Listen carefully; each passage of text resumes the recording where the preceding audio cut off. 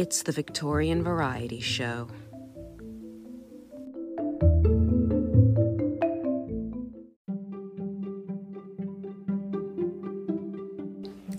May Christmas cheer be plentiful and good, and may you spend the time in joyous mood. For you will be as full of tricks and jokes as Clown and other Merry Christmas folks.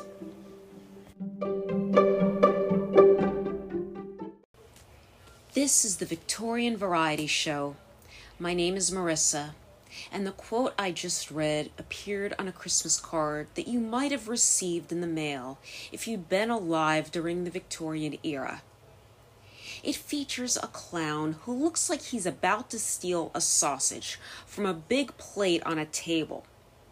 But it seems like he realizes he's been caught because he's kind of looking over his shoulder, and behind him is a guy wearing a harlequin type of costume, but no funny hat, with a mask over his eyes, holding a bat.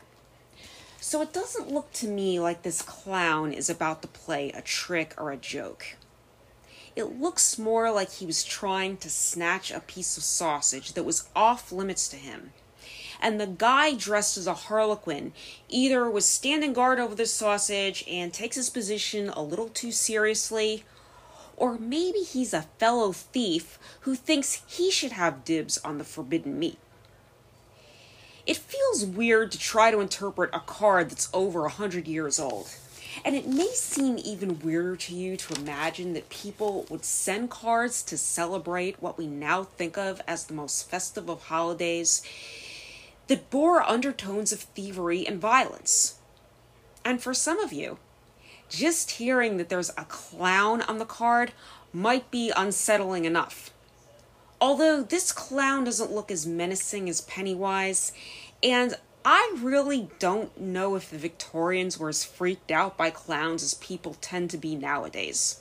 Actually, I don't think they were, but I can't say for certain. Who knows? Maybe I'll look into Victorian views of clowns for a future episode. But even if the clown's appearance on the card wasn't likely to disturb the average Victorian, there's no denying that this card suggests that a crime is about to take place. And that might strike you as strange if your idea of a Christmas card is something you can easily find in your neighborhood Hallmark store. However, I can tell you that this was not the first Victorian-era Christmas card I found with a sinister feel about it. And, as with a number of other phenomena that I've talked about on this show, things that seem weird or disturbing to us in the 21st century often weren't viewed in the same light during Victorian times. Which is why I can picture a Victorian time traveling ahead to the year 2021, watching us talking about how creepy clowns are and being like, seriously? Again, this is just a sense I get about how Victorians felt about clowns, but I digress. My intention isn't to discuss clowns today. Rather, is to talk about Victorian-era holiday cards, on which, in addition to devious clowns and harlequins, you are likely to see dead birds and frogs dancing with giant insects and troublemaking cats, not troublemaking in the sense that you see in memes nowadays with like Grumpy Cat or whatever, and sinister-looking balls of meat, and snowmen who are truly abominable, and children baked into pies or begging Krampus for mercy, and so on and so forth. But before I talk about how these, shall we say, memorable themes became popular, and what they may have meant, I want to give you a little history on the Christmas card. Because even though the creepy ones seem to get most of the attention, at least they do in the virtual circles in which I travel, people really didn't exchange any kind of Christmas card until the mid-19th century. It can be difficult to lose sight of this today, when Christmas is a bajillion-dollar industry, and they start showing ads for Christmas shopping before Halloween, which really annoys me as someone who loves Halloween and thinks it deserves to have the month of October without Christmas trying to steal its thunder. But as Crystal Ponte points out in an article called "Some of the Earliest Christmas Cards Were Morbid and Creepy," quote, "Christmas didn't gain momentum until the mid-1800s," end quote. Specifically, 1843, when two important things happened. One of those pivotal events was the publication of the Charles Dickens novella, A Christmas Carol.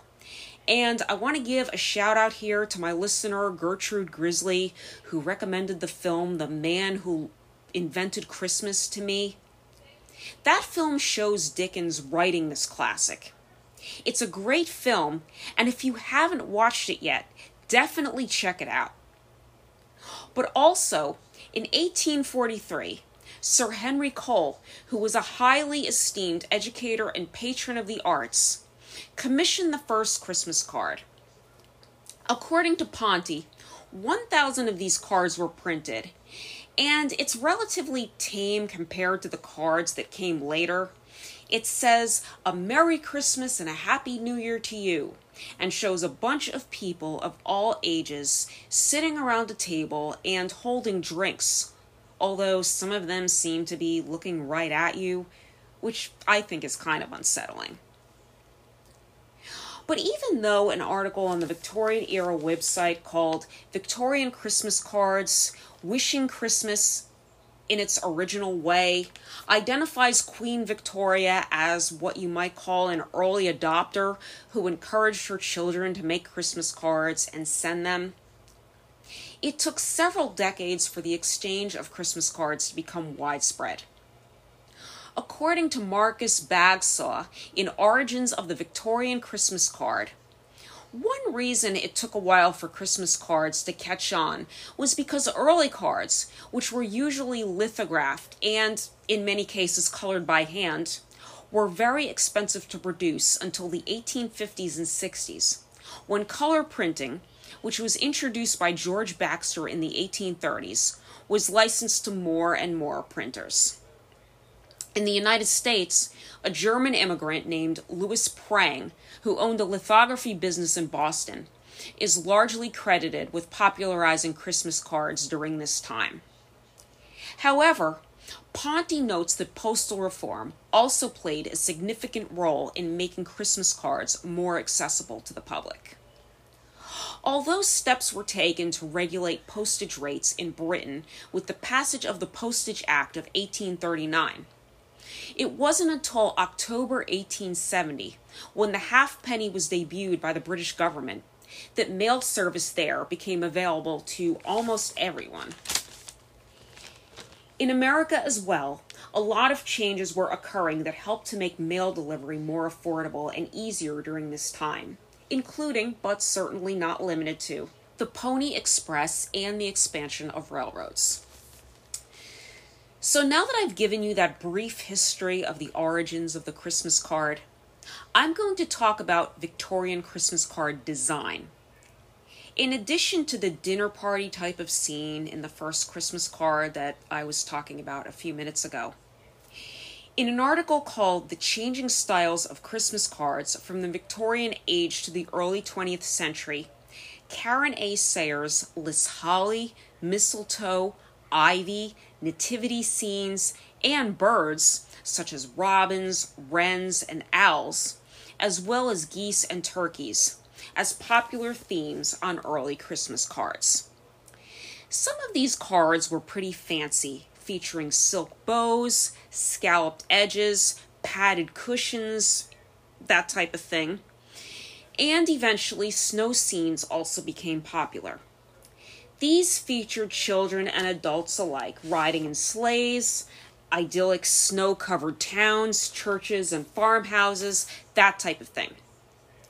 Basically, the scenes on early Victorian Christmas cards might seem dated to you today, but they're probably not unusual either. If anything, they probably seem like something your grandmother might have sent to members of her book club or distributed at ladies' auxiliary potlucks 30 or 40 years ago. However, because these themes that originated with the Victorians seem so familiar to us today, we may not realize the Victorians were actually pretty much making it up as they went along when it came to Christmas cards. As Colton Cruz explains in The History of Creepy Victorian Christmas Cards, because the idea of celebrating Christmas was a relatively new concept, quote, without the codified pantheon of characters we're used to today, artists came up with all kinds of wild images and scenes to wish people a Merry Christmas, end quote. So even though early Victorian artists were establishing holiday card traditions that remain somewhat familiar to this day, the artists themselves had relatively few traditions to adhere to, so they could let their creativity fly. Also, life was not easy during the Victorian era, to put it mildly.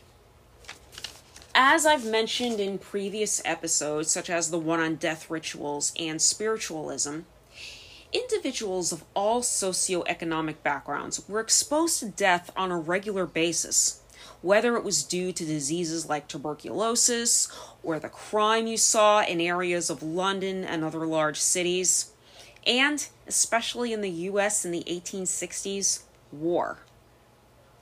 Average life expectancies were much lower than they are today, even taking factors like COVID into account. In 57 Victorian Christmas cards that are as creepy as those times themselves, Saruni Barr explains that members of the middle class during Victorian times had on average a life expectancy of about 45 years, and that of laborers was considerably shorter. In addition, many children didn't make it to their 5th birthdays. As a result, it's really not surprising that darker imagery eventually began appearing on holiday cards. In some cases, individuals who sent these cards did so in the hope that they'd bring good fortune to those who received them. In The Crazy Reason Why There Are Dead Birds on Victorian Christmas Cards, Oliver G. Alvar explains that, regardless of what might be the prevailing viewpoint on the subject today, dead birds, especially robins and wrens, were associated with good fortune in Victorian England. It seems there are a few reasons for this. Some may have seen dead birds as representative of life's fragility. Maybe people sent these cards to their friends as a subtle or, not so subtle reminder to, quote-unquote, seize the day, to take some risks and enjoy life a little more in the new year. Because one day, that friend will be dead just like the bird on the card. Another possible explanation is that these dead birds were intended to represent innocents who inadvertently wandered into dangerous territory. As Alvar notes, quote, the goal of these motifs is to evoke a feeling of sympathy for the less fortunate, a sentiment closely associated with the ideal spirit of Christmas, end quote. In addition, Alvar explains that in Ireland, celebrations of St. Stephen's Day on December 26th used to include the hunting of a small wren as a gesture of good luck, which Alvar compares to another object that's still widely seen as a good luck symbol, the rabbit's foot. In addition, Ponty explains that as Christmas cards became more popular, Victorians sought more novelty in their cards. Ponty cites Katie Brown, an assistant curator of social history at York Castle Museum, who has pointed out that, quote, designs were made to serve as conversation pieces as much as they were made to celebrate the season. Many Victorian Christmas cards became parlor art or people added them to their scrapbook collections, end quote. This suggests to me that, at least among some sections of Victorian society, people put quite a bit of thought into the cards that they gave out. And there may have even been some competition in who could send out the most creative card. I'm thinking here of Oscar Wilde's famous quote from The Picture of Dorian Gray, or perhaps from that Monty Python sketch, quote, "There is only one thing in the world worse than being talked about, and that is not being talked about," end quote. Perhaps the same was true for cards.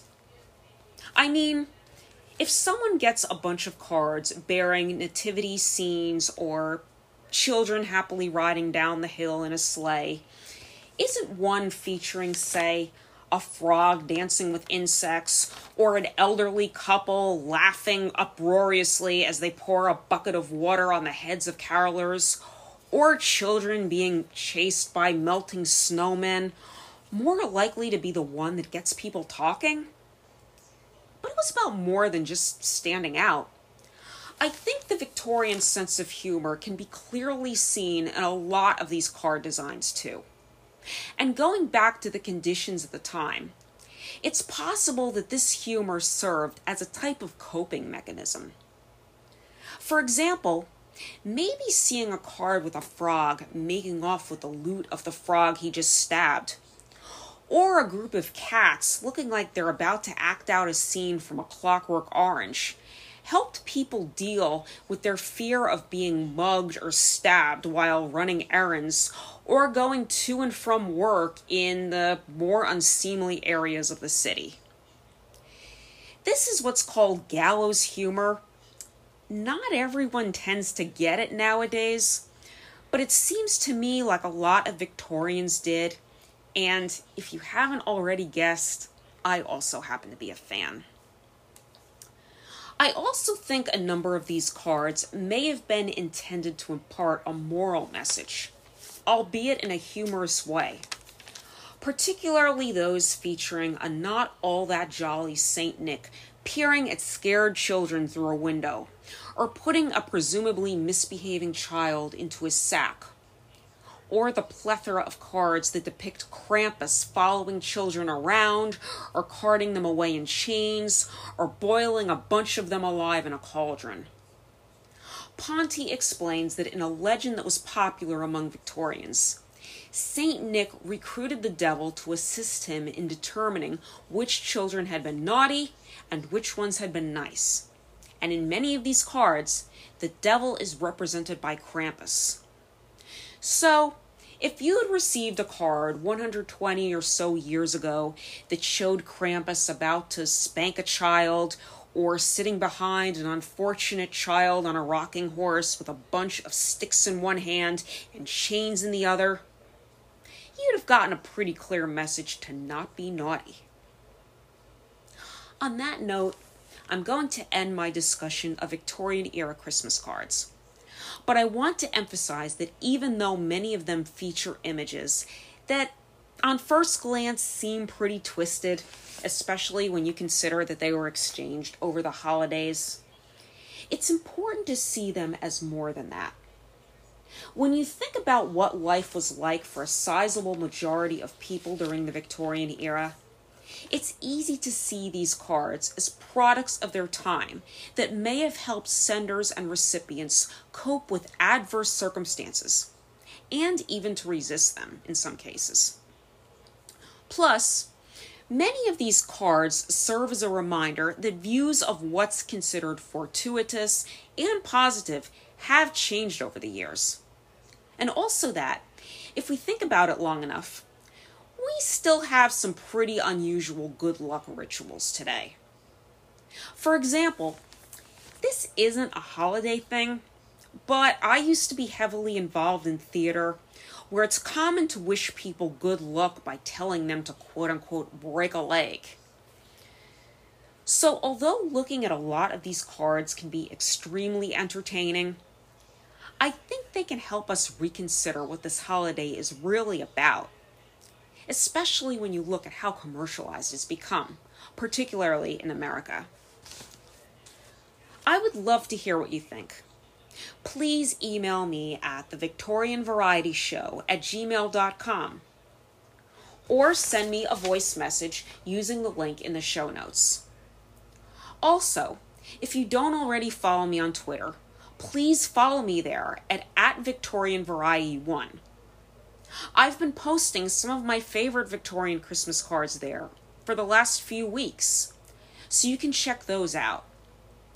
If you'd like to support this show financially, you can do so at www.buymeacoffee.com/MarissaDF13. And finally, I would greatly appreciate it if you could take a moment to rate this podcast on Spotify or leave a rating on Apple Podcasts, as it'll help a lot more people find out about this show. Thanks so much for listening and for all of the wonderful feedback and support. And if you happen to be listening to this episode on Christmas and you celebrate, I do hope you're having a Merry Christmas, and I want to thank you for spending part of it with me. I actually feel kind of bad that I didn't do this episode earlier this month. It hit me after I did my last episode on the Victorian-Era pharmacy that this one would probably come out on Christmas Eve or Christmas Day. And the last few weeks have been kind of hectic, so I wasn't able to put it out sooner. But regardless of when you're listening to this, I'm going to include links to all of the resources I used in putting this episode together in the show notes. And I highly encourage you to check them out, because they include a lot of great examples of unique Victorian-era holiday cards, such as the one that I'm going to read a little poem from to close out the show. This one features 4 frogs lying on their backs on bloody ice, with their feet up in the air and horrified expressions on their faces. Maybe they're even dead. All of them are certainly badly injured. And I do want to say that I find the next to last line of the poem problematic. It goes, quote, "There's a sweet Christmas moral for one not too slow," end quote. I do think that calling someone slow is very ableist, and I absolutely take issue with it. And I do realize that this card came out sometime in the late 1800s, but still, I like to call this type of thing out when I see it. But overall, I do think this card is a good example of the one that I was talking about a few minutes ago, or the type that I was talking about a few minutes ago, that imparted some kind of message to the recipient, although it was often done in a humorous light. So here's that little poem, and the title of this card appears to be A Hearty Christmas Greeting.